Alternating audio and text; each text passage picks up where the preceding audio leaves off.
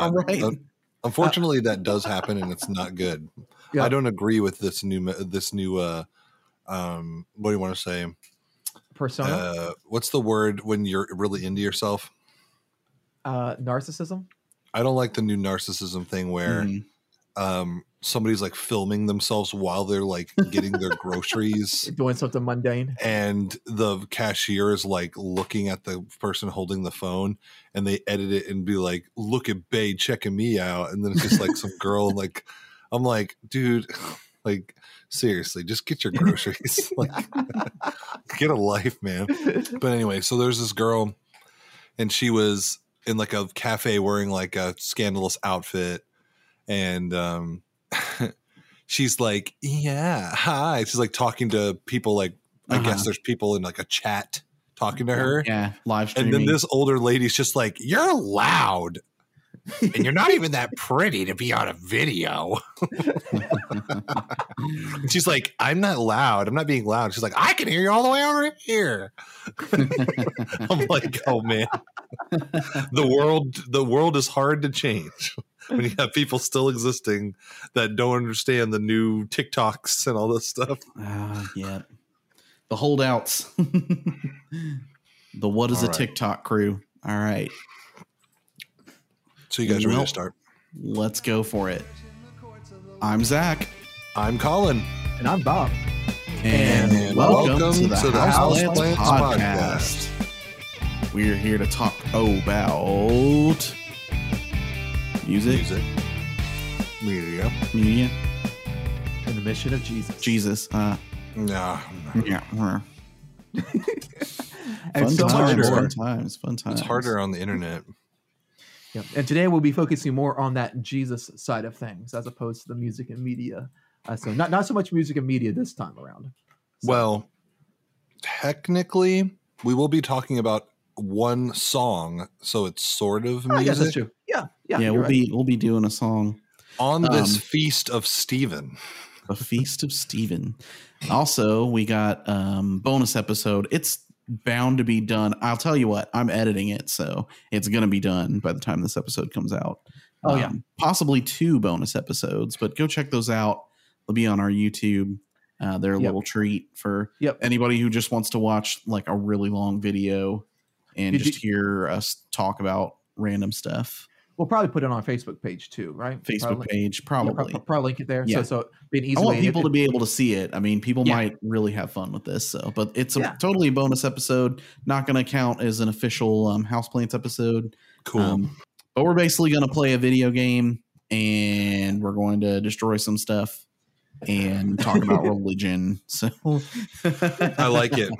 I'm excited to see it because I don't know. I mean, like at the time I was like, oh, this is cool, but I don't know if it'll looking back on it, I wonder how funny we were relating ourselves to real governments trying to convert the world. So we'll see how that goes. Yeah. It's probably not, going to be super high like production quality. Right. I'm not going to like spend a ton of time like making sure it sounds as good as our episodes, but it'll be nice. And it'll be video form. So it'll be a nice change up. Should be a lot of good fun. Yeah. Cool. So should we launch into a worship song? Doing a little worship. I feel we've been hitting quite a good stride lately with our worship. And so, sure. I'm excited to continue to get the ball rolling on that. So, I guess I'll just say, without further ado, here it is.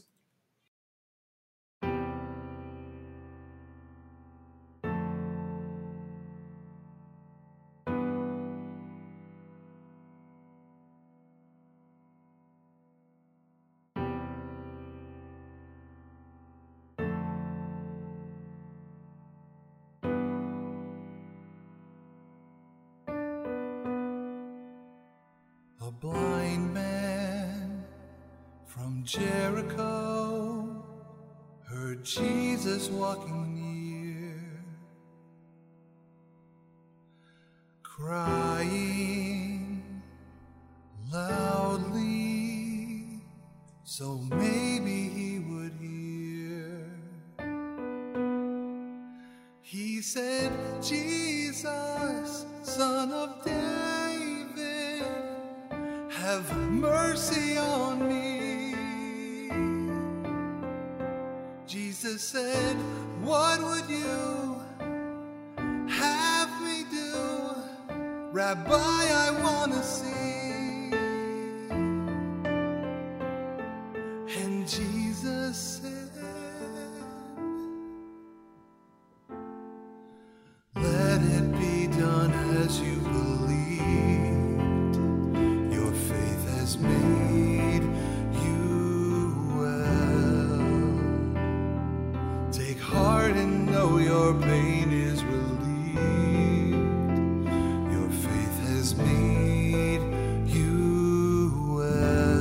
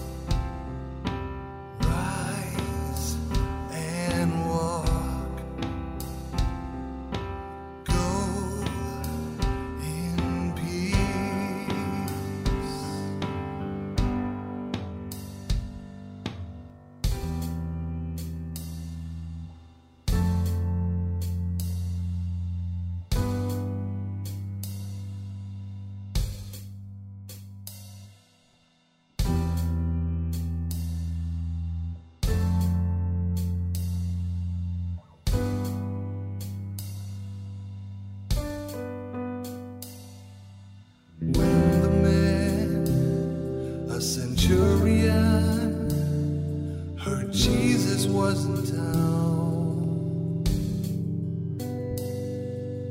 he believed with just a word that healing would come down. I'm not worthy to receive you, but only say the word. Like my authority given to me, I know that you are Lord over all.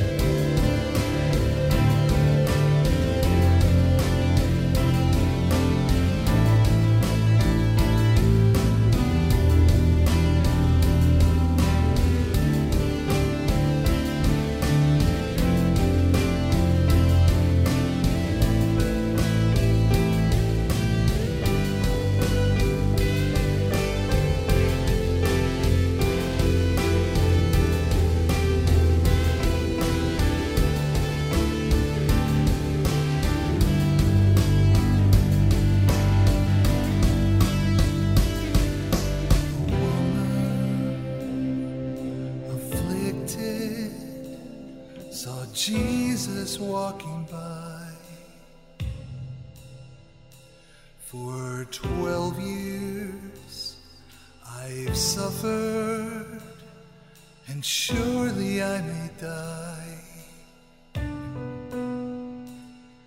If only I can reach him, touch his garments through the crowd. Who touched me? She said it was me, and knelt upon the ground and trembled. Let it be done as you believe. Your faith has made you well. Take heart and know your pain is relieved. Your faith has made you well. Let it be done as you believe. Your faith has made you well. Take heart and know your pain is relieved. Your faith has made you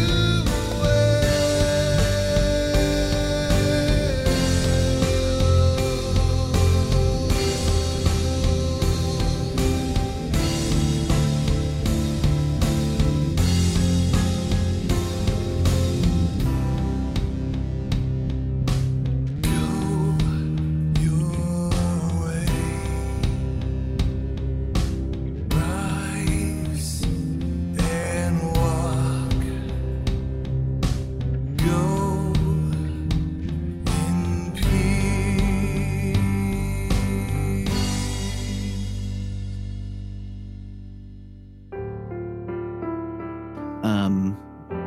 Father, we thank you so much again for allowing us to gather and worship you, and allowing us to come together and talk about your word. And I thank you so much for that word, for the stories of different people's lives that we have preserved there. We know that every single one of those stories is in Scripture for a reason, and we just ask that you would, through your Holy Spirit, point us to the truth that you want us to learn, and just open us up to receive that today. In Jesus' name, amen. Amen. All right, guys. So, okay. Cool. So this kind of is kicking off a series, right? Yeah. Yeah, and we have That should no be a lot of idea how fun. long we're gonna do these, or maybe even if we take a break from it at some point and come back to it. But we were talking about different like types of episodes we've done. We've done a series where we take like a topic and handle different aspects of it. We've done like prayer focused episodes where we'll like come back and do more praying. Just kind of come back to that every once in a while. We've done worship focused episodes that all kind of go a little bit together, but we've never just taken a character from the Bible, just a biblical figure, and just kind of dissected their story for what we can learn from it. Yeah. And one of the things I think is important too, Zach, just to tag on that, is the fact that sometimes there are these amazing stories from the Scripture that like people just don't know about because they're not super famous. That's true. Like, well, we're going to be talking about Stephen tonight. We're talking about But- Stephen Yeah. McFerrin. Oh man, I can't stand that guy. Stephen Foster, you know, Camptown Races. Oh, wow. For you guys know your Tombstone reference. Yeah. But no, so you know, there's people like there's people like Stephen. There's people like Elisha, who gets a little less notoriety. He gets less he's less prominent to most people than Elijah. And yet Elijah prayed that Elisha would gain twice the spirit that he had. able to do Well, he twice asked as for a much. double right? portion. Asked It for a says- double portion. That's right. And then God smites him for being selfish and greedy, which is what some people might think would happen, but that's not what happens. But yeah, so there's there's figures in the scriptures that are really interesting, and we just thought that we might highlight some because it's cool to. I mean, a lot of people know who Moses is. A lot of people know who Jesus is. A lot of people know who Paul is. A lot of people know, the first couple disciples from the Gospels, and then maybe one or two more. People know who Mary Magdalene is. But we often forget that God calls so many God calls people for such a unique or specific purpose sometimes. And it's really cool to hear how their life affected the grand story / plan of God throughout the scripture. buddy.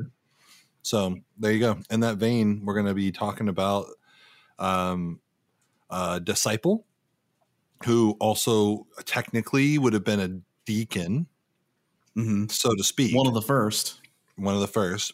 And I want to say technically you could sort of make him an apostle, but it depends on when he joined the church. Well, It's your definition of apostle. It doesn't really say he was. I don't think. Yeah. Most people refer to apostles as those who actually saw the living, the risen Christ. Yeah. Right. Well, and we don't necessarily have evidence that Stephen did that necessarily. Well, we don't have evidence of that, but there are certain things that are interesting that I found out through our research. And one of those things is that Stephen is fairly old and has been with the church a long time. In terms of he was probably a Greek speaking Jew. We'll get into all of this stuff, but there is some evidence to show that he might've been around a long time. And at this point in Acts 6 through Acts 8, that's not been so long that he couldn't have also lived during the time of Jesus. But that's we can't know any of that. Yeah. For sure. It's just kind of that would be neat. If potential, Sure. Yeah. Cool. All right. So, guys, who was Stephen? What does the Bible tell us about him? Well, the Bible, probably says nothing, but I know he has a holiday, the Feast of Stephen, December 26th. So eat hearty. Yes. Eat at Hardee's. Invite your friend Stephen over and explain to him that he is now the waiter for the entire evening. Yeah, and he has It's to December 26th. Okay, Stephen. serve everyone at Hardee's. Yeah, my mom really wants you to come over, even though it's not your family. Oh, you sure? Yeah, come on over. Then you get there, and it's well, you will be serving. You will be serving everyone. You will be serving while we focus on the Word and Scripture. And Happy teaching. Feast of Stephen. No, That's so right. so for those who don't know where Stephen comes into the story, it begins in Acts 6, and I think. I guess what I want to say is, for the purpose of this, it might be a good idea for us to just read some of the. I mean, we don't have to read all of it, but a good portion. And I would say we could read most of chapter 6 and chapter 7. Maybe we could paraphrase the speech. Yeah. Not that it's not important. Everybody should read his speech in Acts 7 at some point. I agree. But yeah, So I'll take that first little bit if you want. Sure. And then Bob can go after I go. So. Acts 6, starting in verse 1. In those days, when the number of disciples was increasing, the Hellenistic Jews among them complained against the Hebraic Jews because their widows were being overlooked in the daily distribution of food. So Can I stop really quick? Yeah, sure. To that one sentence alone, a lot of people have asked about. You could explain there. And so we can go over this a little bit more, but I just want to talk about the Hellenists. Are people who are Greek speaking, but are Jews. There was a lot of people who were Jewish but had adopted the Greek culture because it was very culturally prominent at the time. And so there, for some reason, they started to feel like they were not being, their widows were not being attended to the same as the regular Jews, and that's why there was a dispute. There are some scholars who would say that the Hellenic Jews, they are so Greek speaking that gives evidence to the fact that they were Jews born outside of the normal Jewish communities.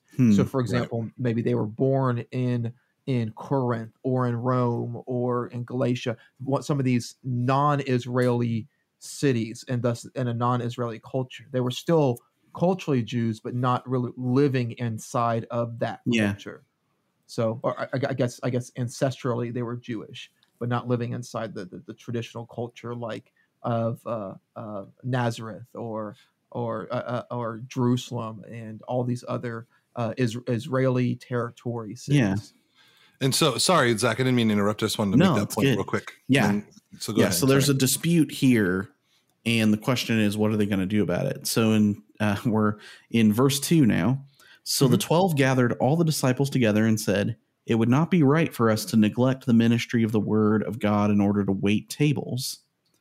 This is what that's what the 12 disciples, the original ones following Jesus around, said. I'm pretty sure I've heard that excuse at church too, from like the youth pastors. Like, oh, me? I don't know if I should be waiting tables. Colin, Well, we can do it. we can get into that a little bit more because I have an interesting take there. Sure. But brothers and sisters, choose 7 men from among you who are known to be full of the Spirit and wisdom. We will turn this responsibility over to them. So basically, a bunch Delegate. of the kind of underlings in the ministry came to the head 12 and asked them to solve a dispute, and they kind of put it back on them. They said, well, you choose some people from among you and try and put the responsibility on them. Right. But you know what? I think that's somewhat, I mean, it's easy to say, well, yeah, that was a wise thing to do because it's scripture and it gives us the character we're talking about today. But from an administrative perspective, I think there's a lot of valuable knowledge there in the idea of look, you've got this community, you've got these people groups that we know nothing about. Delegate. Pick Why don't you guys delegate within your own community because some you people know how to be in best charge to oversee this? Yeah, because you know these people, you know how best to work with them, you know their actual needs. I mean, we could get somebody, but that doesn't mean they're going to do a good job of it. You guys know what the needs actually are. So, so choose from among yourselves. I think there's a lot of good. It's a chance for some people to come up and gain some ownership because at the time there was the only leaders in the ministry were just the 12 disciples, and there was like a bunch of other people that were a part of the ministry. They hadn't made ministry leaders yet.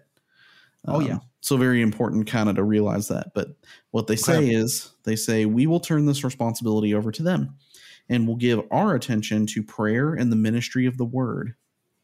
This proposal pleased the whole group. They chose Stephen, a man full of faith and of the Holy Spirit. Also Philip, Prochorus, Nicanor, Timon, Parmenas, and Nicholas from Antioch, a convert to Judaism. They presented these men to the apostles, who prayed and laid their hands on them. So the 7 were chosen, and they took them to the 12 apostles, who kind of commissioned them with a prayer. Verse 7 says, so the word of God spread. The number of disciples in Jerusalem increased rapidly, and the large number of priests became obedient to the faith. So Stephen's mentioned, and then Philip is also mentioned, and that's true. Nicholas. One of them. So of the people that were mentioned, Philip is also very important in Acts, and then Nicholas, I believe a lot of the Catholic and the Orthodox have a lot to say about Nicholas as well, because he's like a saint.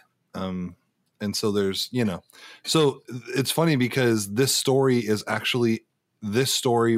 Stephen actually introduces a lot of characters that are important later in Acts in just this one part. Yeah, including Saul. We'll see a few more here in a sec. Yeah, I was going to say. Yeah. All right, Bob, you should pick it up. Sure. And so we'll come to pick it back up in verse 8. It says, Stephen, full of grace and power, did great wonders and signs among the people. Then some of those who belonged to the synagogue of the freedmen, as it was called, Cyrenians, Alexandrians, and others of those from Cilicia and Asia stood up and argued with Stephen, but they could not withstand the wisdom and the spirit with which he spoke. Then they secretly instigated some men to say, "We have heard him speak blasphemous words against Moses and God." They stirred up the people as well as the elders and the scribes. Then they suddenly confronted him, seized him, and brought him before the council. They set up false witnesses who said, "This man never stops saying things against this holy place and the law. For we have heard him say that this Jesus of Nazareth will destroy this place and will change the customs that Moses handed on to us." And all who sat in the council looked intently at him, and they saw that his face was like the face of an angel. Okay, so there's a lot of stuff to unpack with just that. Mm-hmm. One of the things that's really interesting is a fun phrase I like to hear from memes is like Satan twisting scripture before it was cool, you know, that kind of thing. Mm-hmm.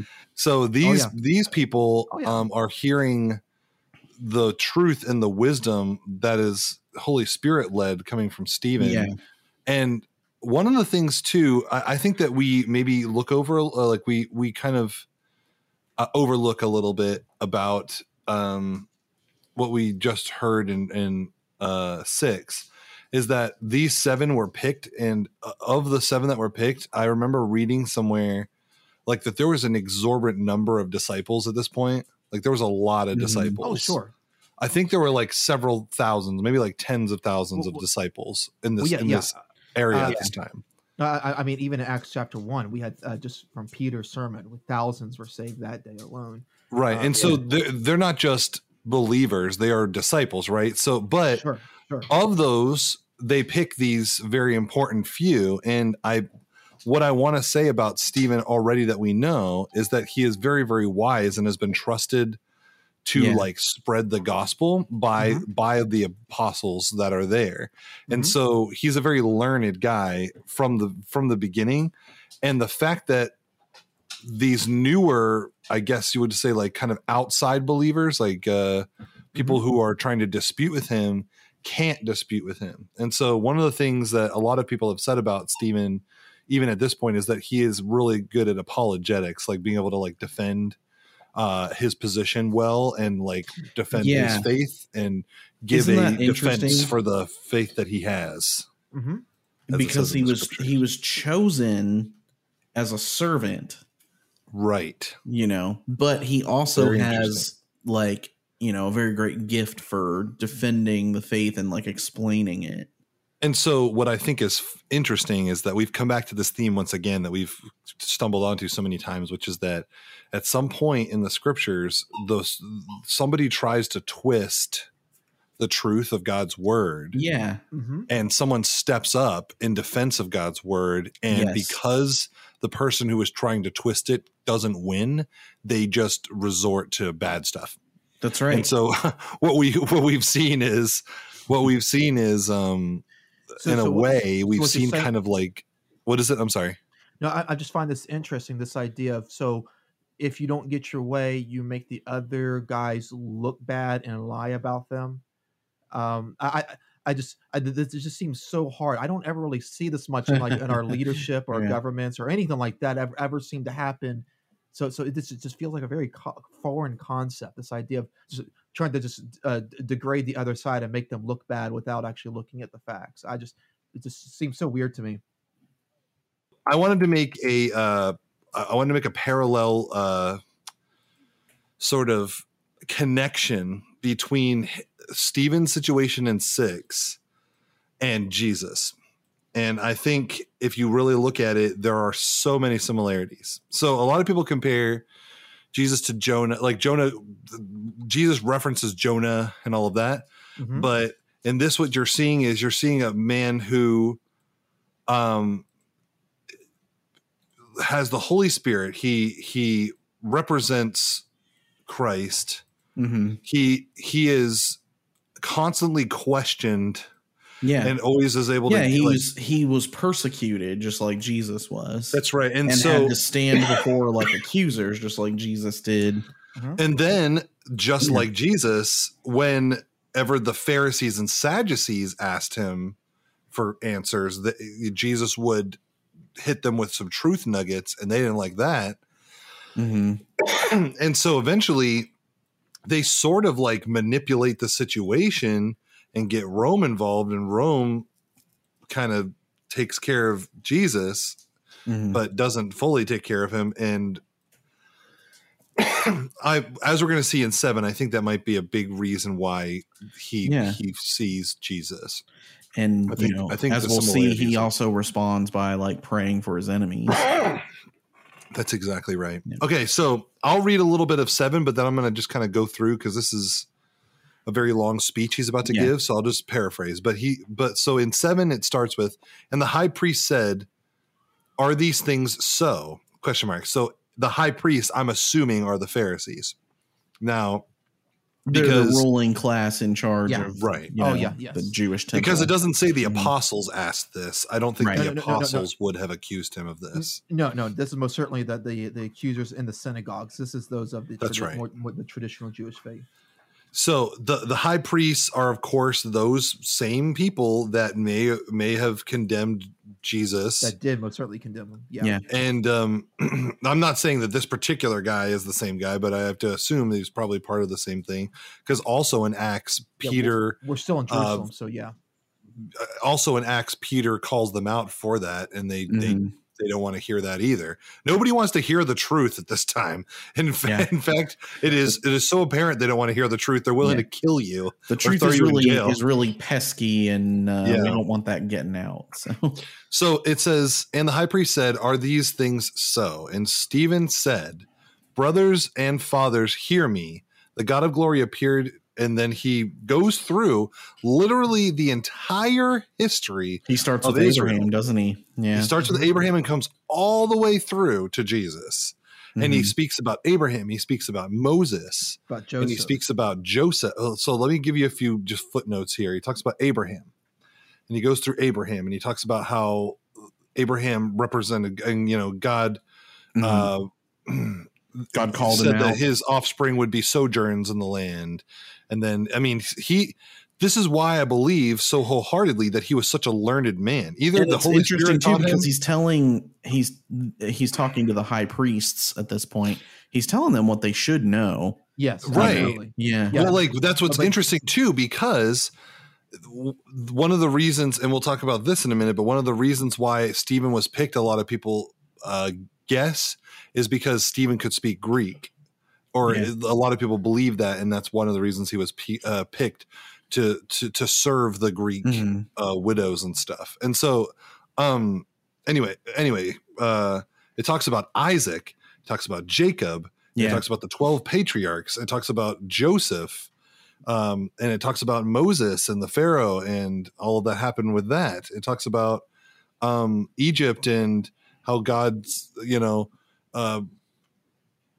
God is bringing them all through there, and how Moses was born, and after 40 years and all of this quarreling, and he goes through the entire thing, and he gets to the end, and he says something that really they get very upset at the last thing that he mentions, because he kind of goes through the thing with Moses, then he talks about how it's how the Israelites complained. And they were hard of heart and stiff-necked, he says. Yes. Yeah, he says, "You're stiff-necked people, uncircumcised in heart and ear." I'm going to read this whole part. Starting in verse 51 of chapter 7, he says, "You stiff-necked people, uncircumcised in heart and ears, you always resist the Holy Spirit."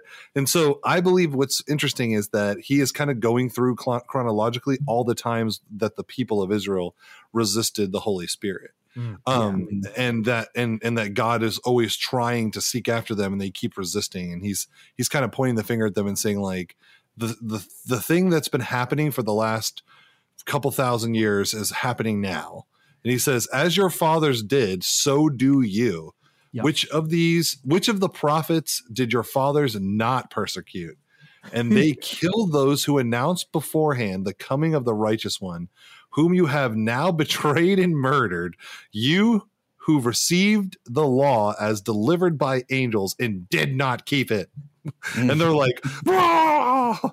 I would love to see this in like a show or movie thing where he says, "and did not keep it." And they're like, "No!" Like the music swells up. Very epic moment. So he is laying it. Dragon Ball Z style. Dragon Ball Z rage. The The high priest goes Super Saiyan. You will feel the horror, high priest. All right, so so he basically lays it down and says, here is my point, that for the entirety of our history, there have been those of you who have resisted the Holy Spirit and resisted the Father and have persecuted the ones who are speaking the truth, and you have killed them, including Jesus. And the law of Moses and the law of the history of our people had been passed down by God to the angels, to you, and you aren't keeping it. And at that point, they're like, that's too much truth. You're dead. Yes. I find this particular passage specifically to be so interesting. It's mainly because of how accusatory it is. And specifically, he points at the fact you're the ones who killed Jesus. You keep doing this over and over, and you're the ones. And I don't. There's part of me that just remembers back in the early 2000s when The Passion of the Christ first aired. Came to theaters with Mel Gibson directed that one, and just talking about the death, just that single, just a few days of the actual crucifixion and eventual resurrection of Jesus, and there was a lot of controversy that stirred up over it because the film portrayed the Jews as being the ones who end up killing Jesus. Now, anyone who actually saw this would recognize that the film very much holds. I mean, it does a little bit of it's some fictional backstory. A lot of suppositions. A lot of things that aren't necessarily 100% scripture. But the general story of Jesus is crucified. He comes before Pilate. Give us Barabbas. Then the crucifixion of Jesus. The high priests being the ones who ends up being the ones in charge and riling up the crowd. That's all biblical.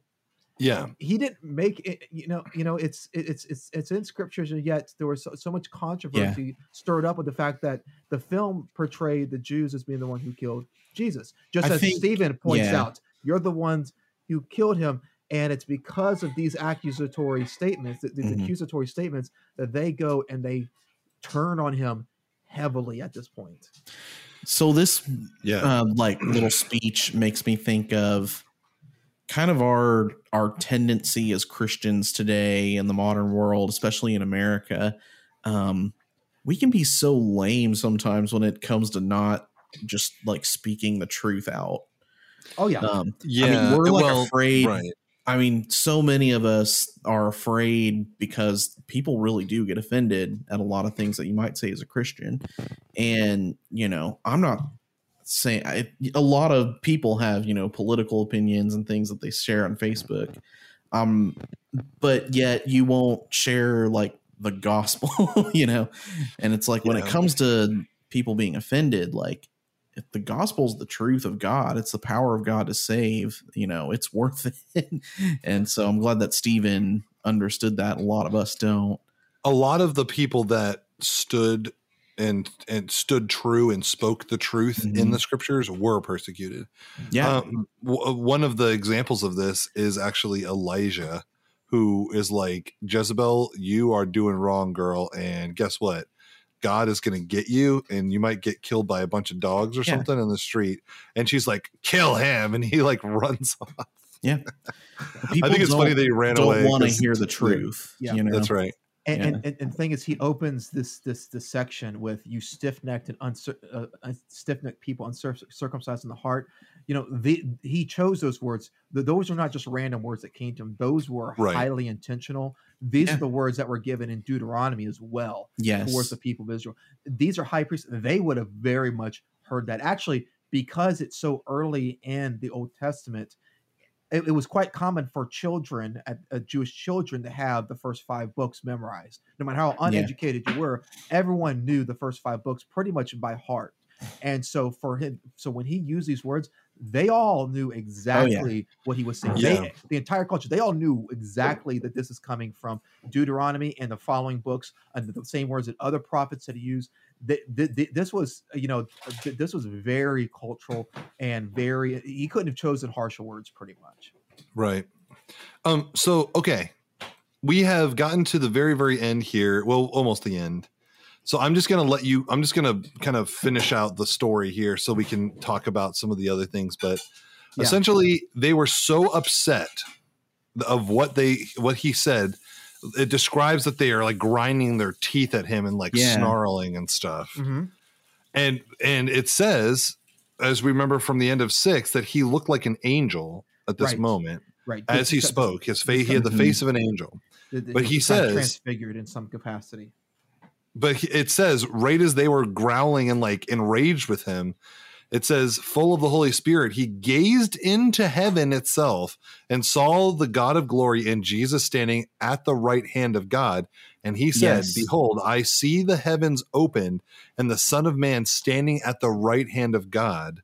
Mm-hmm. But they cried out. So this reminds me so much of what happens later in Acts when the Pharisees scream because they keep saying the name Jesus and they don't want to hear it. And they're like, nah, don't say it. So this is one of the first times when they're like really called out. And so later when I guess Peter is like told by the Pharisees never to say Jesus and he keeps saying it, and then they throw him in jail, and then he comes back out and he says it again. And it's not necessarily even saying the name of Jesus. The thing is it's not the name specifically. It's what the name represents to them. It's the truth. It's the Holy Spirit being poured out. From the traditional Jewish perspective, it represents blasphemy. It's because you're speaking out. You're saying that they're wrong. Right. They view this. It's the same reason why they crucified Jesus, was because they believed him to be blasphemous. He claimed to be God in the flesh. How dare you claim that God can even be flesh? And their power as like religious leaders is also tied up in their hope that he's not who he says he is. Yeah. So them covering their ears was them trying to shield themselves from what they viewed as blasphemous speech. So there is this situation I want to bring up, and I know this is like probably not the best reference, but there's that reality TV show that was very popular like 10, 20 years ago called Sister Wives. And in this show, I was always so angry whenever I watched it, but in the show, the one husband, the Cody husband guy, takes his first wife, Mary, to like an anniversary dinner and tells her that he has like a new wife that he has found, and he is going to like ask her to marry him. And the first wife, the one he married first, whose name is Mary, describes that like he has been sort of like, I guess, cruising the ladies, and maybe that's not good anymore, and that he needs to sort of be devoted to who he has and not look around. So then it goes to him. To be clear, this is a Mormon couple. Right? Yes, it is. It is. Yes. But here is the line that me and Jessica always remembered, and I was just like seething through my teeth about this, and it reminds me of the Pharisees. So I'm going to say it now. He says, she's looking at me and she's telling me that what I'm doing is wrong, and that's not okay.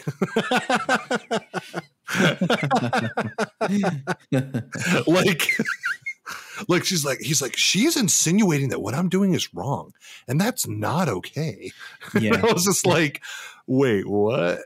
You're not ever wrong. Yeah. I remember watching that episode too. I think me and you have talked about it before. Yeah. It's so funny. Like that first wife or whatever, she like reveals kind of like the almost kind of like what's hidden underneath in that kind of situation. Like, right. Like you kind of like know that it's wrong. Right. They feel that it's wrong, but they kind of keep up the facade of Mormonism. I'm sorry to say for anybody who's a Mormon listening, but they do that. And he is called out and is like, maybe this behavior of like cruising ladies when you already have 3 wives is like, is maybe not the thing. Yeah. And he's like taken aback, like, what? You're telling me that I'm wrong? No, never. Yeah. And so to me, that's sorry to take a break full circle here. This is why I was saying this, because when Stephen calls these people out, even though he is not saying anything blasphemous at all. They're like, what you're saying is you're telling me that we're wrong, and that's not okay. So we're going to kill you. We're going to stone you now. So of course the tale is not very happy ending. But after he sees Jesus and God in heaven, they cast him out of the city and they stone him. And the witnesses laid down their garments at the feet of a young man named Saul. And we're going to find out that Saul is actually Saul, who becomes Paul. And as they were stoning Stephen, he called out, "Lord Jesus, receive my spirit," which is another reason. Another thing that Jesus said. It's a big connection to him, because he even says, "Lord, do not hold this sin against them." Yeah. It's very Jesus much says, the Book of John stuff. I mean, like, forgive them. They don't know what they're doing. And so it says it in a nice way, but we know what this means. And in my Bible anyway, it's in the ESV, it says, "And when he had said this, he fell asleep." Yeah. And I'm like, oh, that's sad. Yes. That's the literal biblical translation, I think, of what it says. Yes, so there's just a little footnote in 8 that it talks about Saul approving of the execution. So he was sort of the law keeper in a way, and he would go and like kind of get people in trouble if they tried to do certain things against the high priest, and he would sort of be like, "Oh, you're condemned. I have the authority to do this." And so right when that happens, though, there's this big persecution against the church in Jerusalem, and they were all scattered because of what happened. Yeah. So Stephen, that whole situation impacted the church a lot. Yeah, they were spread out after that. And it says, devout men buried Stephen and made great lamentations over him. But Saul was ravaging the church, and entering house after house, he dragged off men and women and committed them to prison. So they are so saddened that this clearly godly man, who all he ever did was stand for truth, and he was killed. And and again, just like Jesus, they have that of course, Stephen does not come back to life. He's not resurrected like Jesus, but there's all of the going through the motions. It feels eerily similar to that of Jesus to me. There's the theologian. There's a North African theologian. I think I'm going to try to pronounce his name properly. Okay. It's Tertullian, and he points out that the blood of Christians is the seed of the church's growth. It is the scattering through the blood of Christians that actually causes the growth of the church to truly take place all throughout the Roman Empire.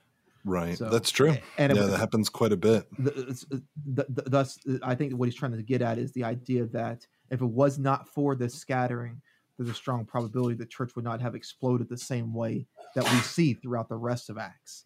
Right. Because the rest of the New Testament period, because it takes this level of persecution to get people to leave Jerusalem and actually and thus spread the word elsewhere. Right. So right after this, and I'm not going to go through it, but right after this, like Bob said, the scattering of those disciples, and one of them being Philip, he ends up spreading the gospel, preaching the word. You see many people that are very prominent in the church go on to spread the gospel throughout a lot of places, including Samaria, through Ethiopia. So that's what we know about Stephen in the scriptures. That's what we know about him based on what the scriptures say. So I think now is a good time for us to go into some of the stuff we can conclude about him that isn't in the Bible. Yes, but for those who are unaware, his death is believed to be the very first martyrdom for the Christian faith, which is why it is kept so heavily. He was the example. So not only was he chosen as the first 7 of the what became known as deacons, he was also the example of a martyr, of which there was many more in the time of Scripture, and many more after and since and up to this day. So here's something that's just a few things I want to talk about. We can go through bullet points, but his speech indicates a lot of how learned a person he was. Oh, absolutely. because he's not just hitting the bullet points. He's explaining the implication of those bullet points in his speech. So he's talking about what God was doing with Abraham, what God was doing with the Pharaoh and with Moses, and what God was.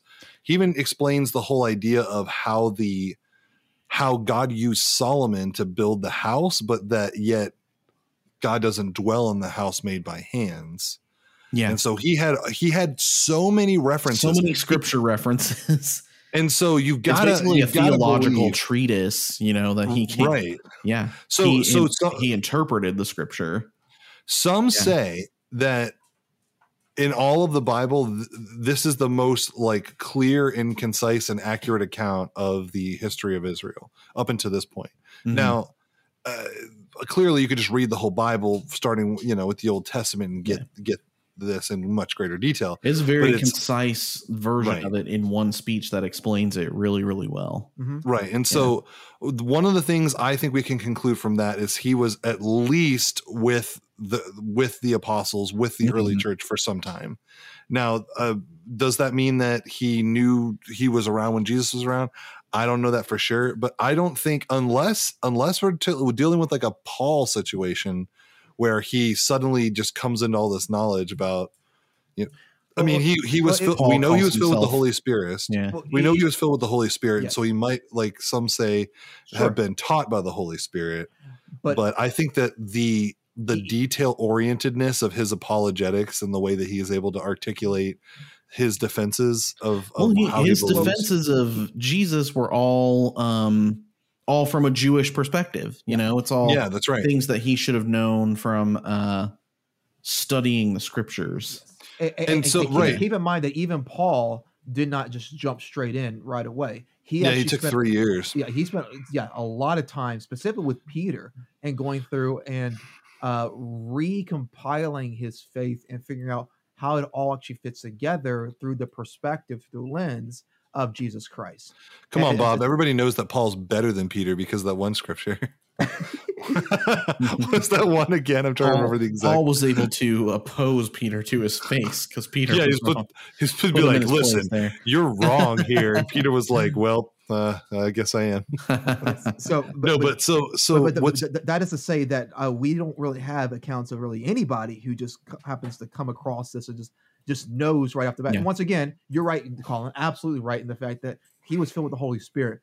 It very well could have been purely Holy Spirit speaking through him and not even his own words. That is quite possible.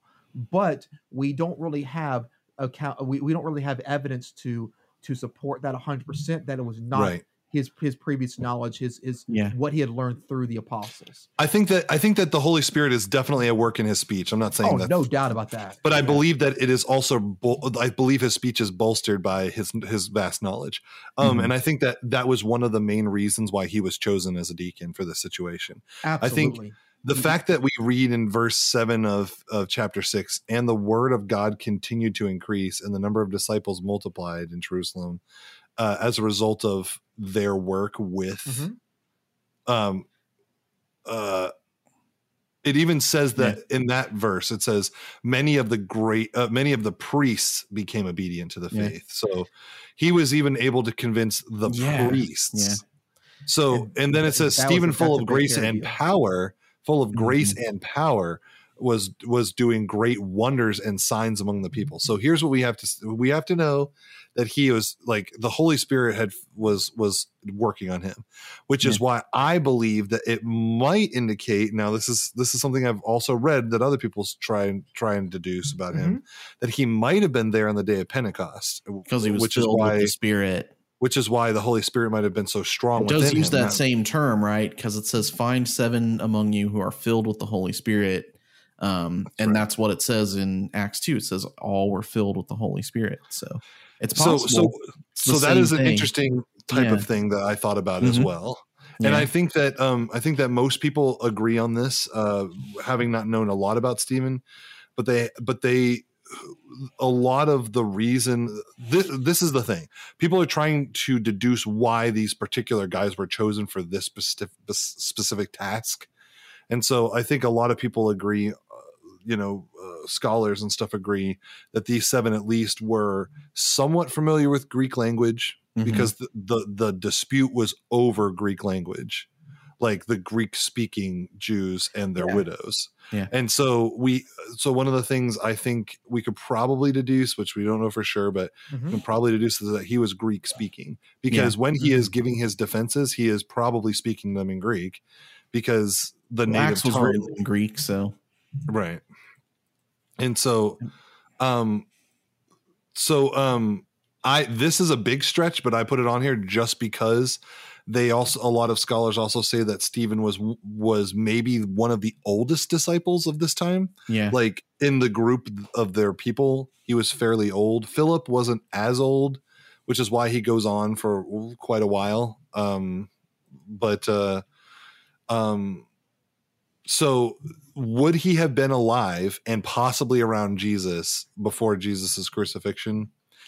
It's possible. There were a lot of people following Jesus around. So, yeah. And do we know, like, I didn't write this down, but Zach, would you know by Acts chapter 6, how much time would you assume has passed since Jesus' I'm not ascension? sure, but it was before the Roman army came in and conquered Jerusalem. And I know that was in 70 or 71 AD. Oh yeah. So less than 40 years. Yes. I think this is like within the first year. Within the first year. Yeah. Okay. Yes. So, okay, go ahead. I'm sorry. Yeah, I very well could be off on that, but my understanding of the timeline is that this is within months, if not within. I mean, I might a relatively short period, a very relatively short period of time. I know that the day of Pentecost happens only days after Jesus' ascension. Am I wrong about that? That's right. Yeah. And so then the events leading from Acts 2 all the way to Acts 6 are pretty chronological, and they don't really talk about like big swaths of time, as far as I could tell. I mean, we're probably talking months, weeks, months, maybe. Yeah, I'm sure there was weeks and months between many of these situations, but I want to say that Stephen happens with what we see happen with Stephen occurs within the first within the first year, maybe upwards of 2 years. But I want to say, like, if we want to be, that makes sense to me. If we want to really like push it and say like what would probably, I mean, maybe it's like within the first 10 years or something, because it says in verse no more than that for sure. It says in chapter 6 says now in these days when the disciples were increasing in number. Yeah, it was like right after Pentecost. Right. So I believe if Stephen was a learned man, and if Stephen was older, and Stephen was so filled with the Holy Spirit that it might potentially be that he was there at the day of Pentecost, then we have to at least assume that he might have even been at the crucifixion. It's possible for sure. I think if he's a disciple but not a apostle or of any note or anything, he's definitely not as important as someone like Matthias, who they picked to be the new 12th disciple. I'm sorry, the new 12th apostle. What's his name? Not Matthias. Am I saying that right? Put Barabbas and Justus. Oh yeah, Matthias. That's right. Isn't Matthias the lots fell on Matthias. Yeah. So they have these 3 guys that at the time were there with Jesus and stuff. So we can at least say maybe Stephen wasn't important enough to be called in that way, but he was definitely a person of strong Holy Spirit and power. It says he's full of grace and power. So and obviously happy to serve, in the sense that what he was doing. He was doing so well, it was being noticed heavily. Right. So these are a few extra things I've just tacked on here because these are funny little extra things.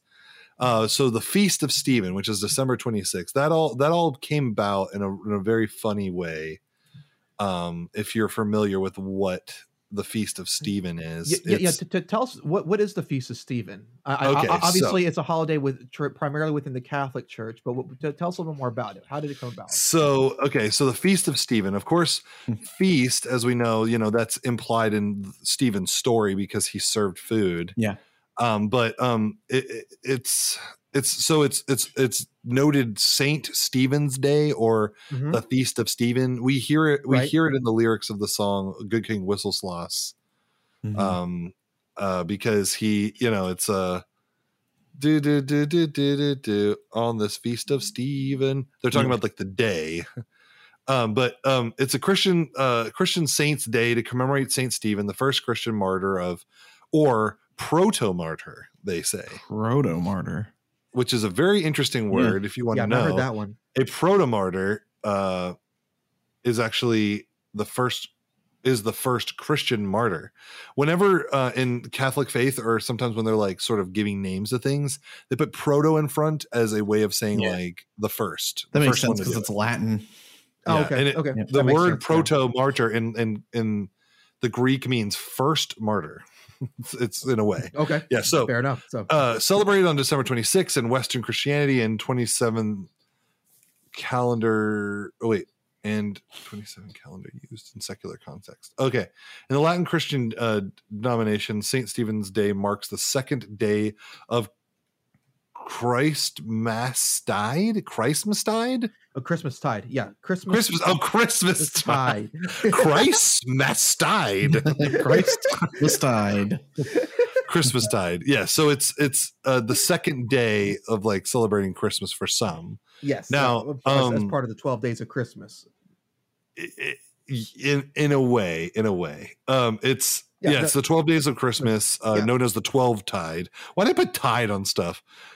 So anyway, yes, it would be the second day. They were obsessed with the ocean. Yeah, that's right. It's Christmas tide. So all these different countries celebrate it a little differently in their like culture. Weirdly enough, Ireland, Wales, Catalonia, Balearic Islands, and the Valesian country. Yeah. So essentially it's just to celebrate him as a saint. How is it traditionally celebrated in most, let's say, Western Catholic based cultures? Okay. So from my understanding, hold on.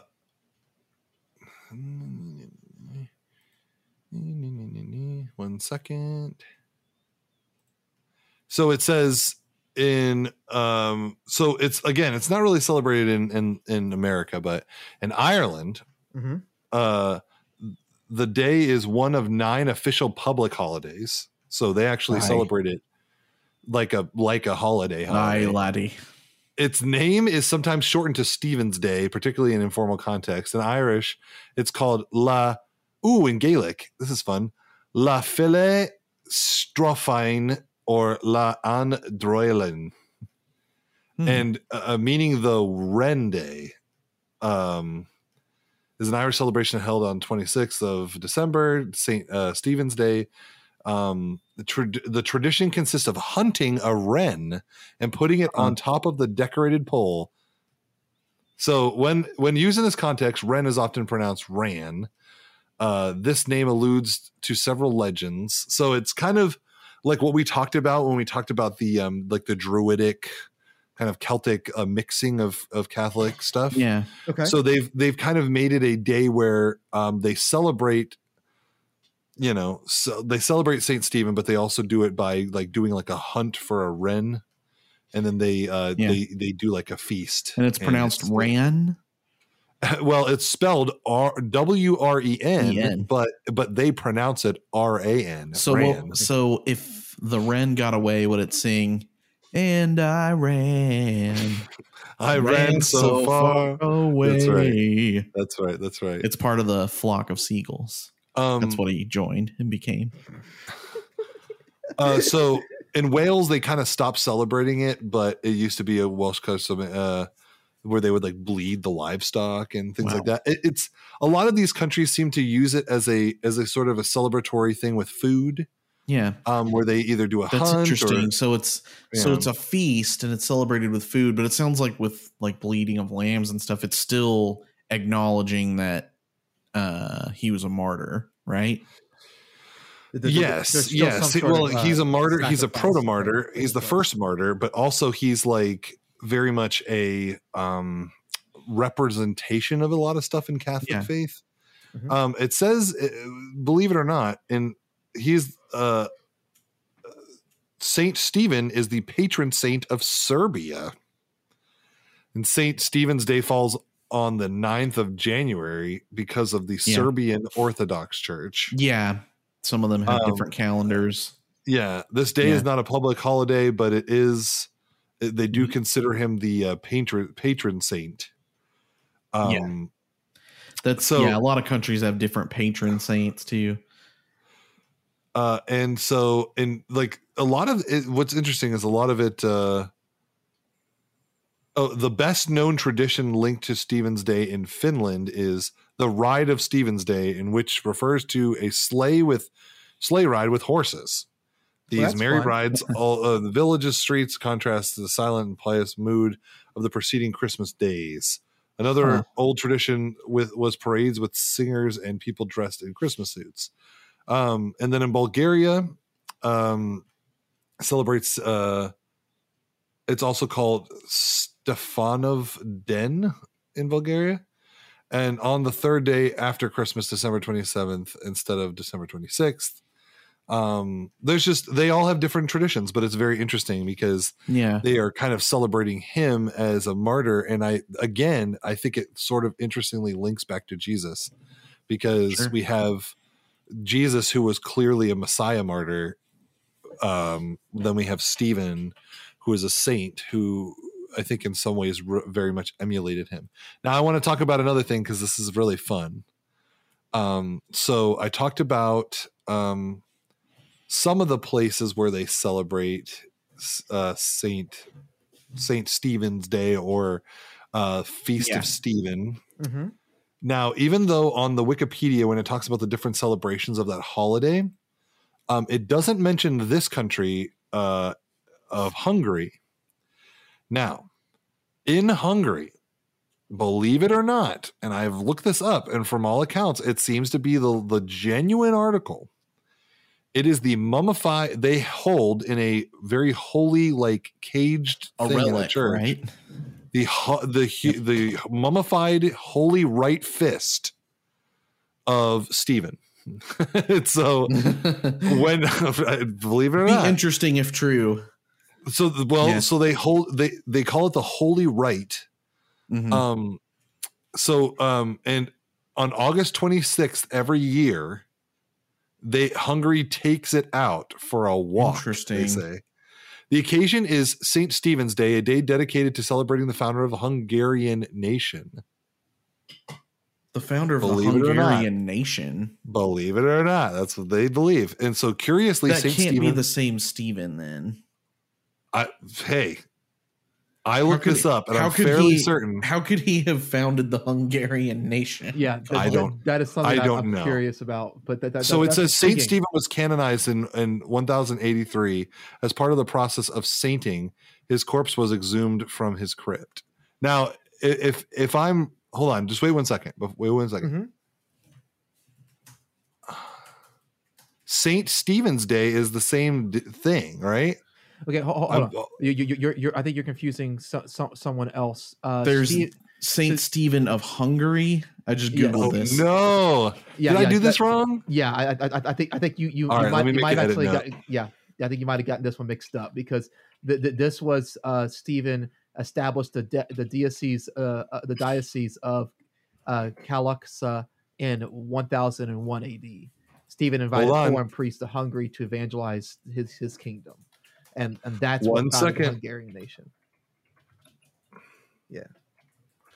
Oh my gosh! I'm sorry, guys. It's okay. Hey, Stephen the First of Hungary. Oh no! But everything you said about Saint Stephen's Day, everything you said about Saint Stephen's Day, I think applies to Stephen from the Bible, though. Yeah. Yeah, up until that point about the holy right hand. Yeah, no, that's right.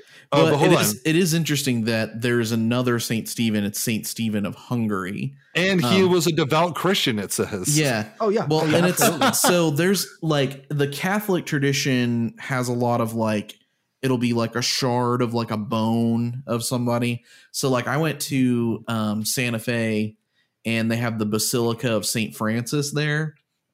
And they had encased in like a giant gold cross, they had just this tiny little speck, and it said it was a piece of St. Francis's bone.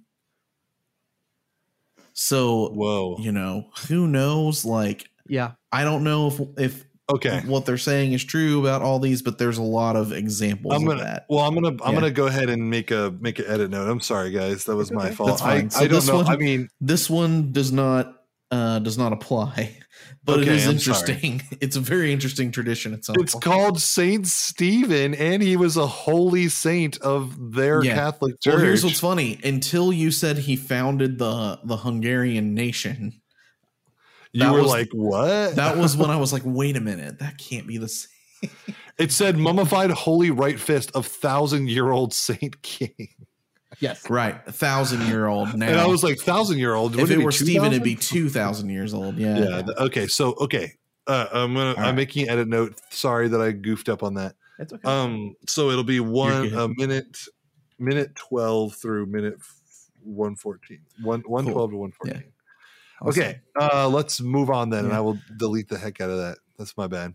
So just talking about like things that aren't in canon, right? But like assumptions you might make about scripture. Okay. Yeah. I wonder if what happened with Stephen had an impact on Paul somehow, because it talks about Saul being there and approving of stuff. I think that the biggest impact that it had on Paul was that Paul probably at that time couldn't see how much he was destroying the church, but then maybe later in retrospect, it's like what happened here. If I'm reading Acts kind of correctly, it almost kind of inspires Paul to go on his rampage because he sees like the boldness of Stephen and a lot of other people that were opposing Christ and the gospel at this time. They maybe they grew more afraid of what was going to happen, or maybe they grew more bold because they're like, these people are like, these people are crazy. Like, we got to get rid of them. They're dangerous, and so they go on a tear after this. And it got so bad that when Paul finally met Jesus, when he shows up to him on the road to Damascus, he says, Paul, why are you persecuting me? So he becomes a straight up like persecutor. He does. Yeah. It's almost like I get whenever I read that part where it says like Paul was there approving of what was happening. I get this like, I get a movie image in my head, Right. And it's almost like an origin story kind of thing. Well, like, so what else is very interesting to me is that if he approved of Stephen's execution, then it sort of turns those who would have sided with Stephen into enemies as well, which is why the scattering happened. And so it was almost as if Stephen's proclamation of the scriptures and his standing for truth meant that if you were afraid of dying, you either had to make two choices. You either had to say, I'm just going to lay low, or you had to be like, no, I believe what Stephen believed, and then possibly die too. Yeah. And so that, I think you were right, Zach. It was on after that. Back. Yeah. And Paul, I think in that moment is not Paul yet. So that's right. The reason he is stricken with blindness, I think has a lot of symbolic meaning. I almost imagine like Christian Bale as Bruce Wayne, like pre-Batman in Batman Begins or something, and that's Saul standing there like, oh, we got to do something about this. It's like, right, it's like in the fact that he was stricken blind and then he was made to see again, kind of lines up with a lot of things. We could talk about Paul at some point in a different episode too, but like the idea of Paul not being able to understand at that time the impact of all of that means that like, because later he doesn't flat out say like, oh man, I feel so bad for what I did to Stephen, but he does in 1 Timothy, which we should talk about in a minute. He does go into detail about like what a deacon should be. Yes. And he's pretty much describing Stephen.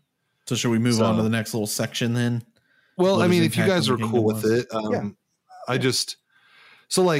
so in 1 Timothy 3, starting in verse 8, and I'll just read this because it's kind of short, but I think that this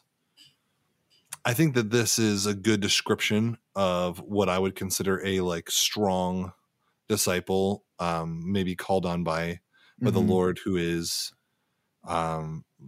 called for a certain purpose, either to be an evangelical person or a apologist or something like that. But it says qualifications for deacons, starting in verse 8, would be deacons likewise must be dignified, not double-tongued, things about Stephen, not addicted to much wine, not greedy for dishonest gain, both things about Stephen. They must hold I don't know if he was addicted to wine. He might have been. They must hold the mystery of the faith with a clear conscience. I believe Stephen is to a T that. And let them also be tested first. Then let them serve as deacons if they prove themselves blameless. Stephen was completely blameless. Like, he was not only speaking on behalf of God and Jesus, he was so filled with the Holy Spirit that nobody could like really refute anything he was saying. Their wives likewise must be dignified, not slanderous, but sober-minded, faithful in all things. One of the big mysteries is if Stephen had any kind of family ties. They don't really go into details about that. Yeah. I have to assume that a lot of times in the scriptures, if it is important to mention the family, they are usually mentioned. Right. Right. Like, there are times, I can't think of them now, but like the 12 disciples, some of them were married, and they didn't straight up abandon their families to follow Jesus. They would, like, it mentions where they like came back and stuff. Well, like, so the one scriptural evidence we have that might lead some to believe that he didn't have a family is verse 2 of chapter 8 of Acts, where it says, devout men buried Stephen and made great lamentations over him. It doesn't say like his wife did it. It said like his wife and child attended, and but it does say when Jesus died, who was there at his tomb. And so we kind of get a fairly good idea that he probably didn't have any family, but you don't know for sure. But it does say, and so reading on in 1 Timothy 3, it says, about their wives being dignified and not slanderous. And then it says, let deacons each be the husband of one wife. So they can't be on sister wives. Right. Right. Yeah. This is wrong, guys. And that's not okay. Managing their children and their households well.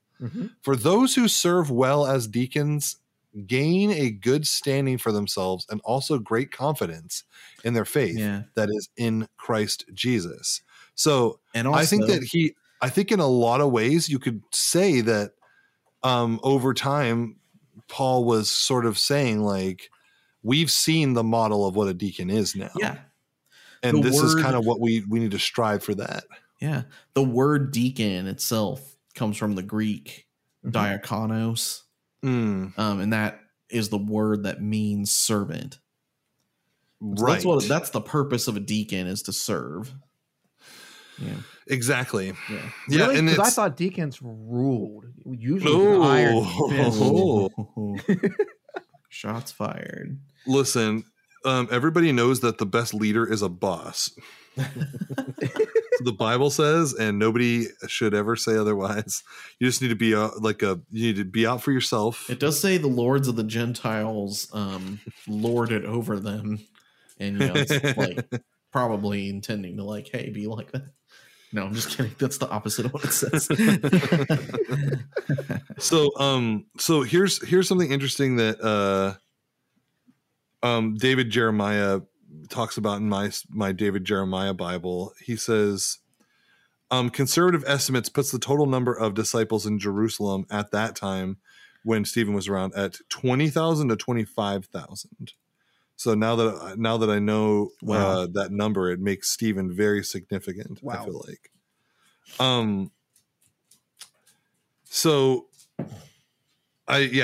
That's pretty awesome. Sorry, I was just going back to that just to kind of like, because we were talking about that before.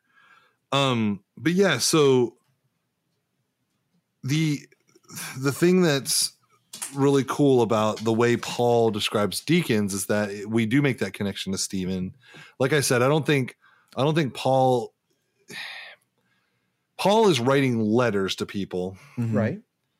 And Paul is using his call from God not to like reflect on himself, but to like try and help the communities to steer themselves back the way that they should be.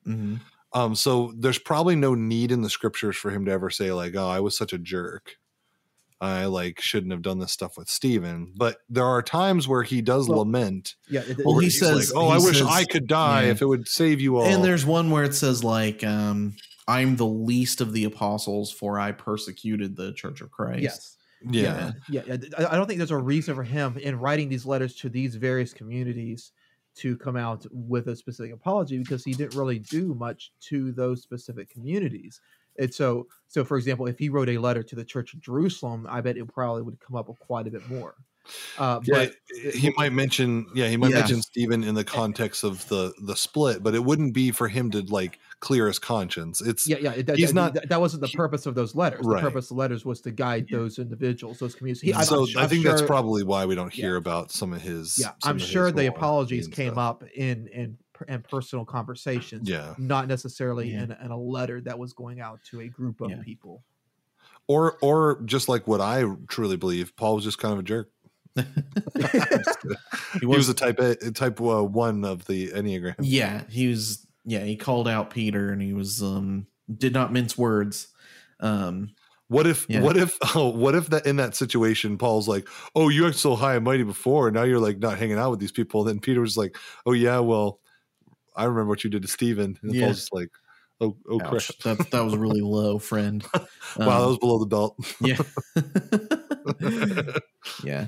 I think what I take away from this 1 Timothy 3 and then the story of Stephen, just kind of like looking at it, just imagine like a guy who has all these qualifications, who is actually like really, really smart and pretty much straight up blameless, and like knows his stuff theologically, is able to defend it, and he is of high moral standing, and then somebody comes to him and says, hey, we need you to wait tables. And he says, done. I'll do it. Yeah, no, it's funny because they jumped in there without hesitation. They all elect from among each other too, right? So it's like they all have like mutual respect for each other. Let's get Stephen to do it.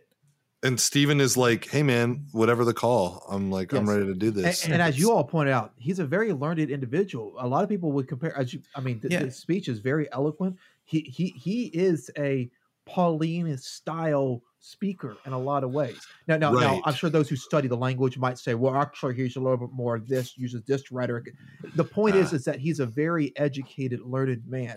He could be teaching and preaching, and yet his primary calling, which he does right here at the end, but his main calling, what put him in this position, and the reason why he's remembered is because he first answered the call to wait tables. Yep.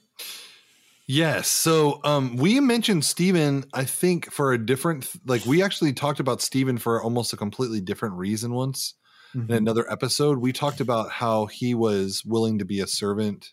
Yeah. And and at the time there were other positions that seemed more important to the church, but he was willing to take the lower position. He could have been one of the people dedicated to like studying the word and coming up with teaching. Right. He could have been the one from the platform, like discerning the scripture and stuff, because clearly he has the skill to do it.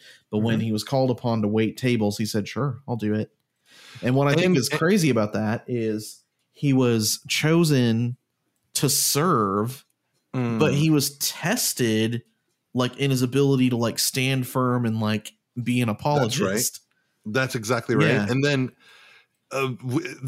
I can't say enough about the significance of this fact, and that is that he literally sees God and Jesus in heaven. Yes.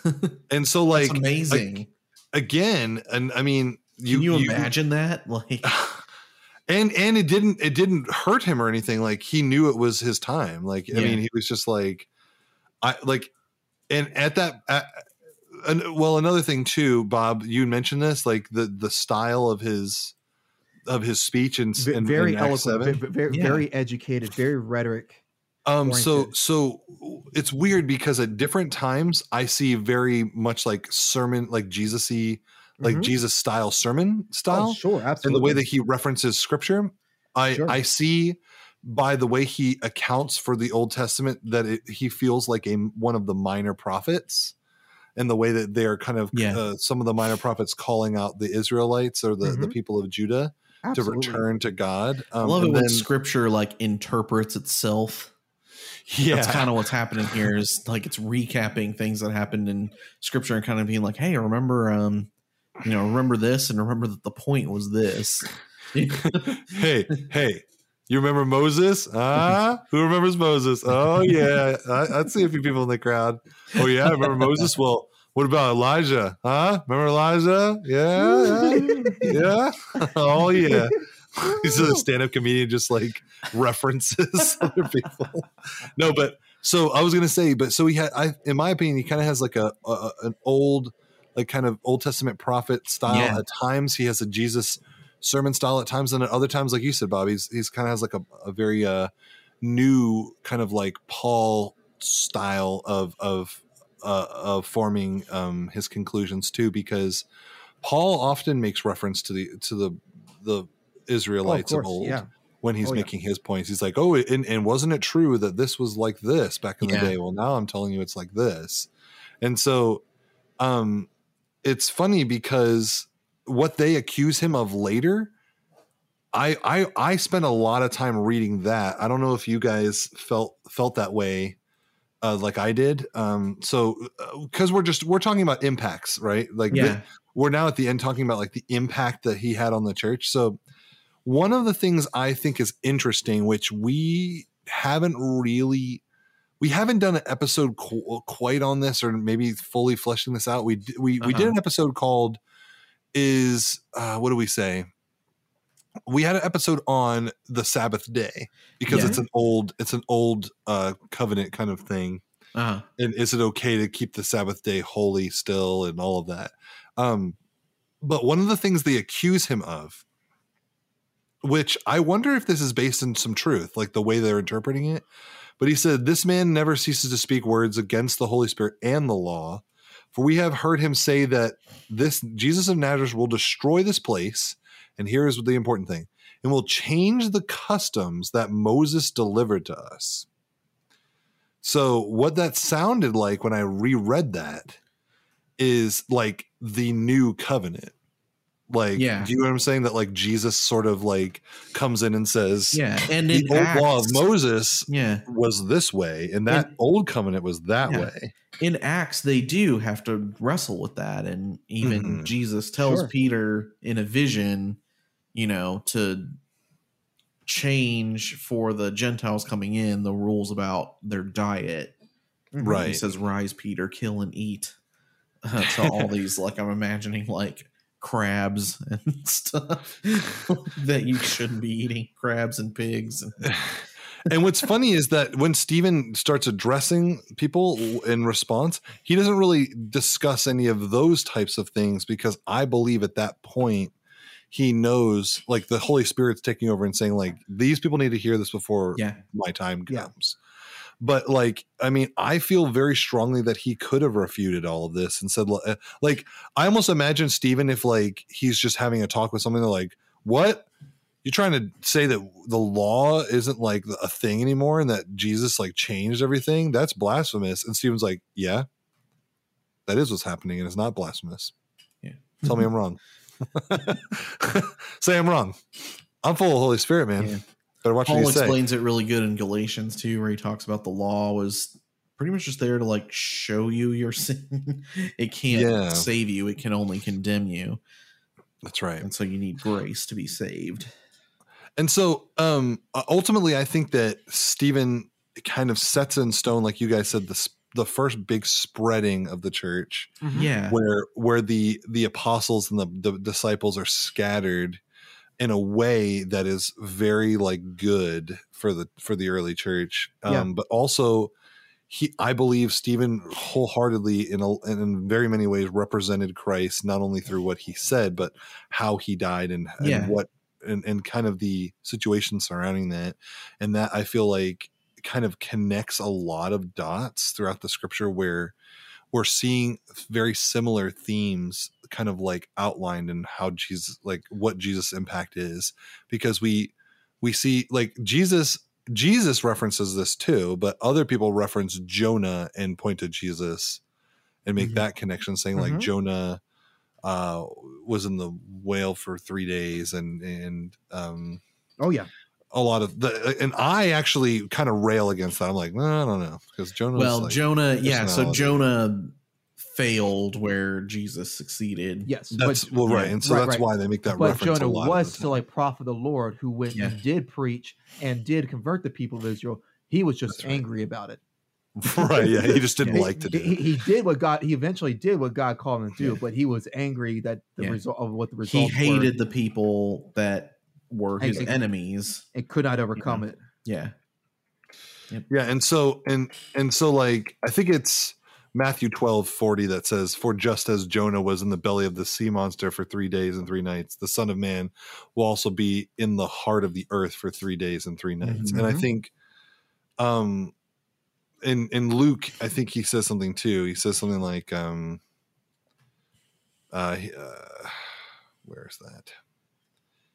It says in Luke there's like a different thing he says, for just as Jonah, hold on one second. It's Luke 11:30. I'm gonna look this up really quick just because I want to make my final point here. It says Luke 11. All right, it says here, when the crowds were increasing, he began to say, "This generation is an evil generation. It seeks for a sign, but no sign will be given to it except the sign of Jonah. For as Jonah became a sign to the people of Nineveh, so will the Son of Man be to this generation." And so the point I was getting to about Stephen is I wonder how much, and it doesn't say, so again, this is speculation on my part, but I wonder how much Stephen's martyrdom like supercharge those who believe that Christ's death was significant. Yeah. It's an inspiration. Yeah. And that always happens. We see that time and time again, even in the modern day, where absolutely. Yeah. People die for the faith. You're like, that means something.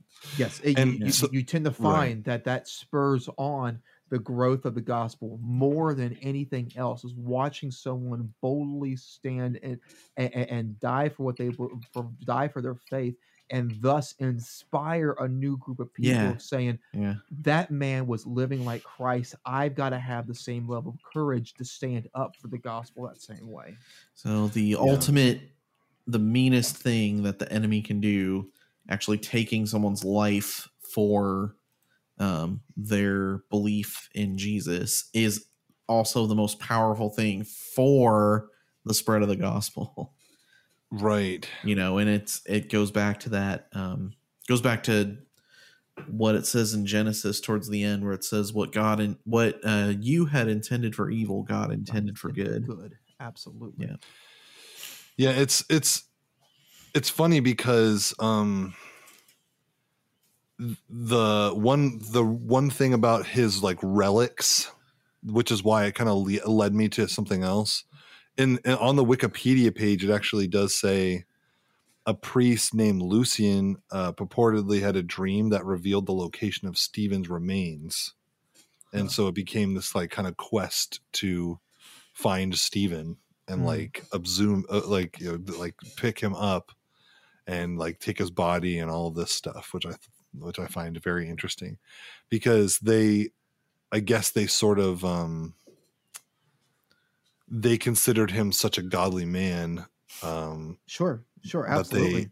That impacted the Catholic Church. So they, like, people were constantly trying to like find out more about him and his like body and stuff, which is funny. But that's a little bit beyond the scope of what we're going to be talking about. But I just those are all impacts of just this one small portion of the Bible. And this man who I believe was called by God, who was filled with the Holy Spirit and was chosen to glorify God through that and spread the church. And because of that, he is definitely an awesome biblical character that we should remember and respect. Yeah, buddy. He set the standard for anyone who's called to be a servant, and then he also set the standard for just standing up for the faith, even when you know it could cost you your life. Boom. There you go. Well, gentlemen, this was a fun episode. This was good. I had a lot of fun. I will say, we should continue the ball rolling. I like the structure of this. Yeah. If you guys, for everybody listening, we did put out a voting poll, but Facebook's been kind of weird about the way polls show up on people's feed and stuff. So we would love to hear your feedback, and you could give us some details on who you guys want us to talk about next. Give us requests. That'd be awesome. This is kind of the sweet spot. Somebody like Steven, somebody who we don't really know as much about, but we'd love to learn more about. I think I had some different Bible characters that I had done some work on already, just for different classes and things. But I'm thinking now that like somebody like Abraham, there's almost like we know too much. We've heard too much about him. Abraham's interesting if you understand like our structure and like who he was in his position. But I almost feel like somebody who's got like a whole chapter dedicated to them, but then isn't might be even better. I don't know. The centurion in Matthew, he's my favorite, but he gets literally like 4 sentences. Yeah, we would have no biographical information at all. He was a centurion. We have to speculate. He had servants. He was played by Russell Crowe. Spaniard. He refused to wear any other haircut except for a short cropped hair with slightly long bangs in the front. The Roman bowl cut. And they built an entire story around him being just like a jacked fighter. And then Jesus just shows up near the end. He's like, I've been fighting this whole movie. Now it's time for me to sit down and tell you, Jesus, that my servant's sick. And then that scene's over, and he just goes back to fighting people. The story of the centurion. Still love Gladiator. I don't care what certain friends of ours say. I like Gladiator too. I do think that Ben-Hur is the better Gladiator, but I don't think that means that Gladiator is bad. That's fair. Yeah. All right, guys. Thank you so much for listening. Thank you for checking us out, and please continue to look for our new episodes. Please comment. Please check out our Patreon if you want to support us, and we will catch you next time. Peace.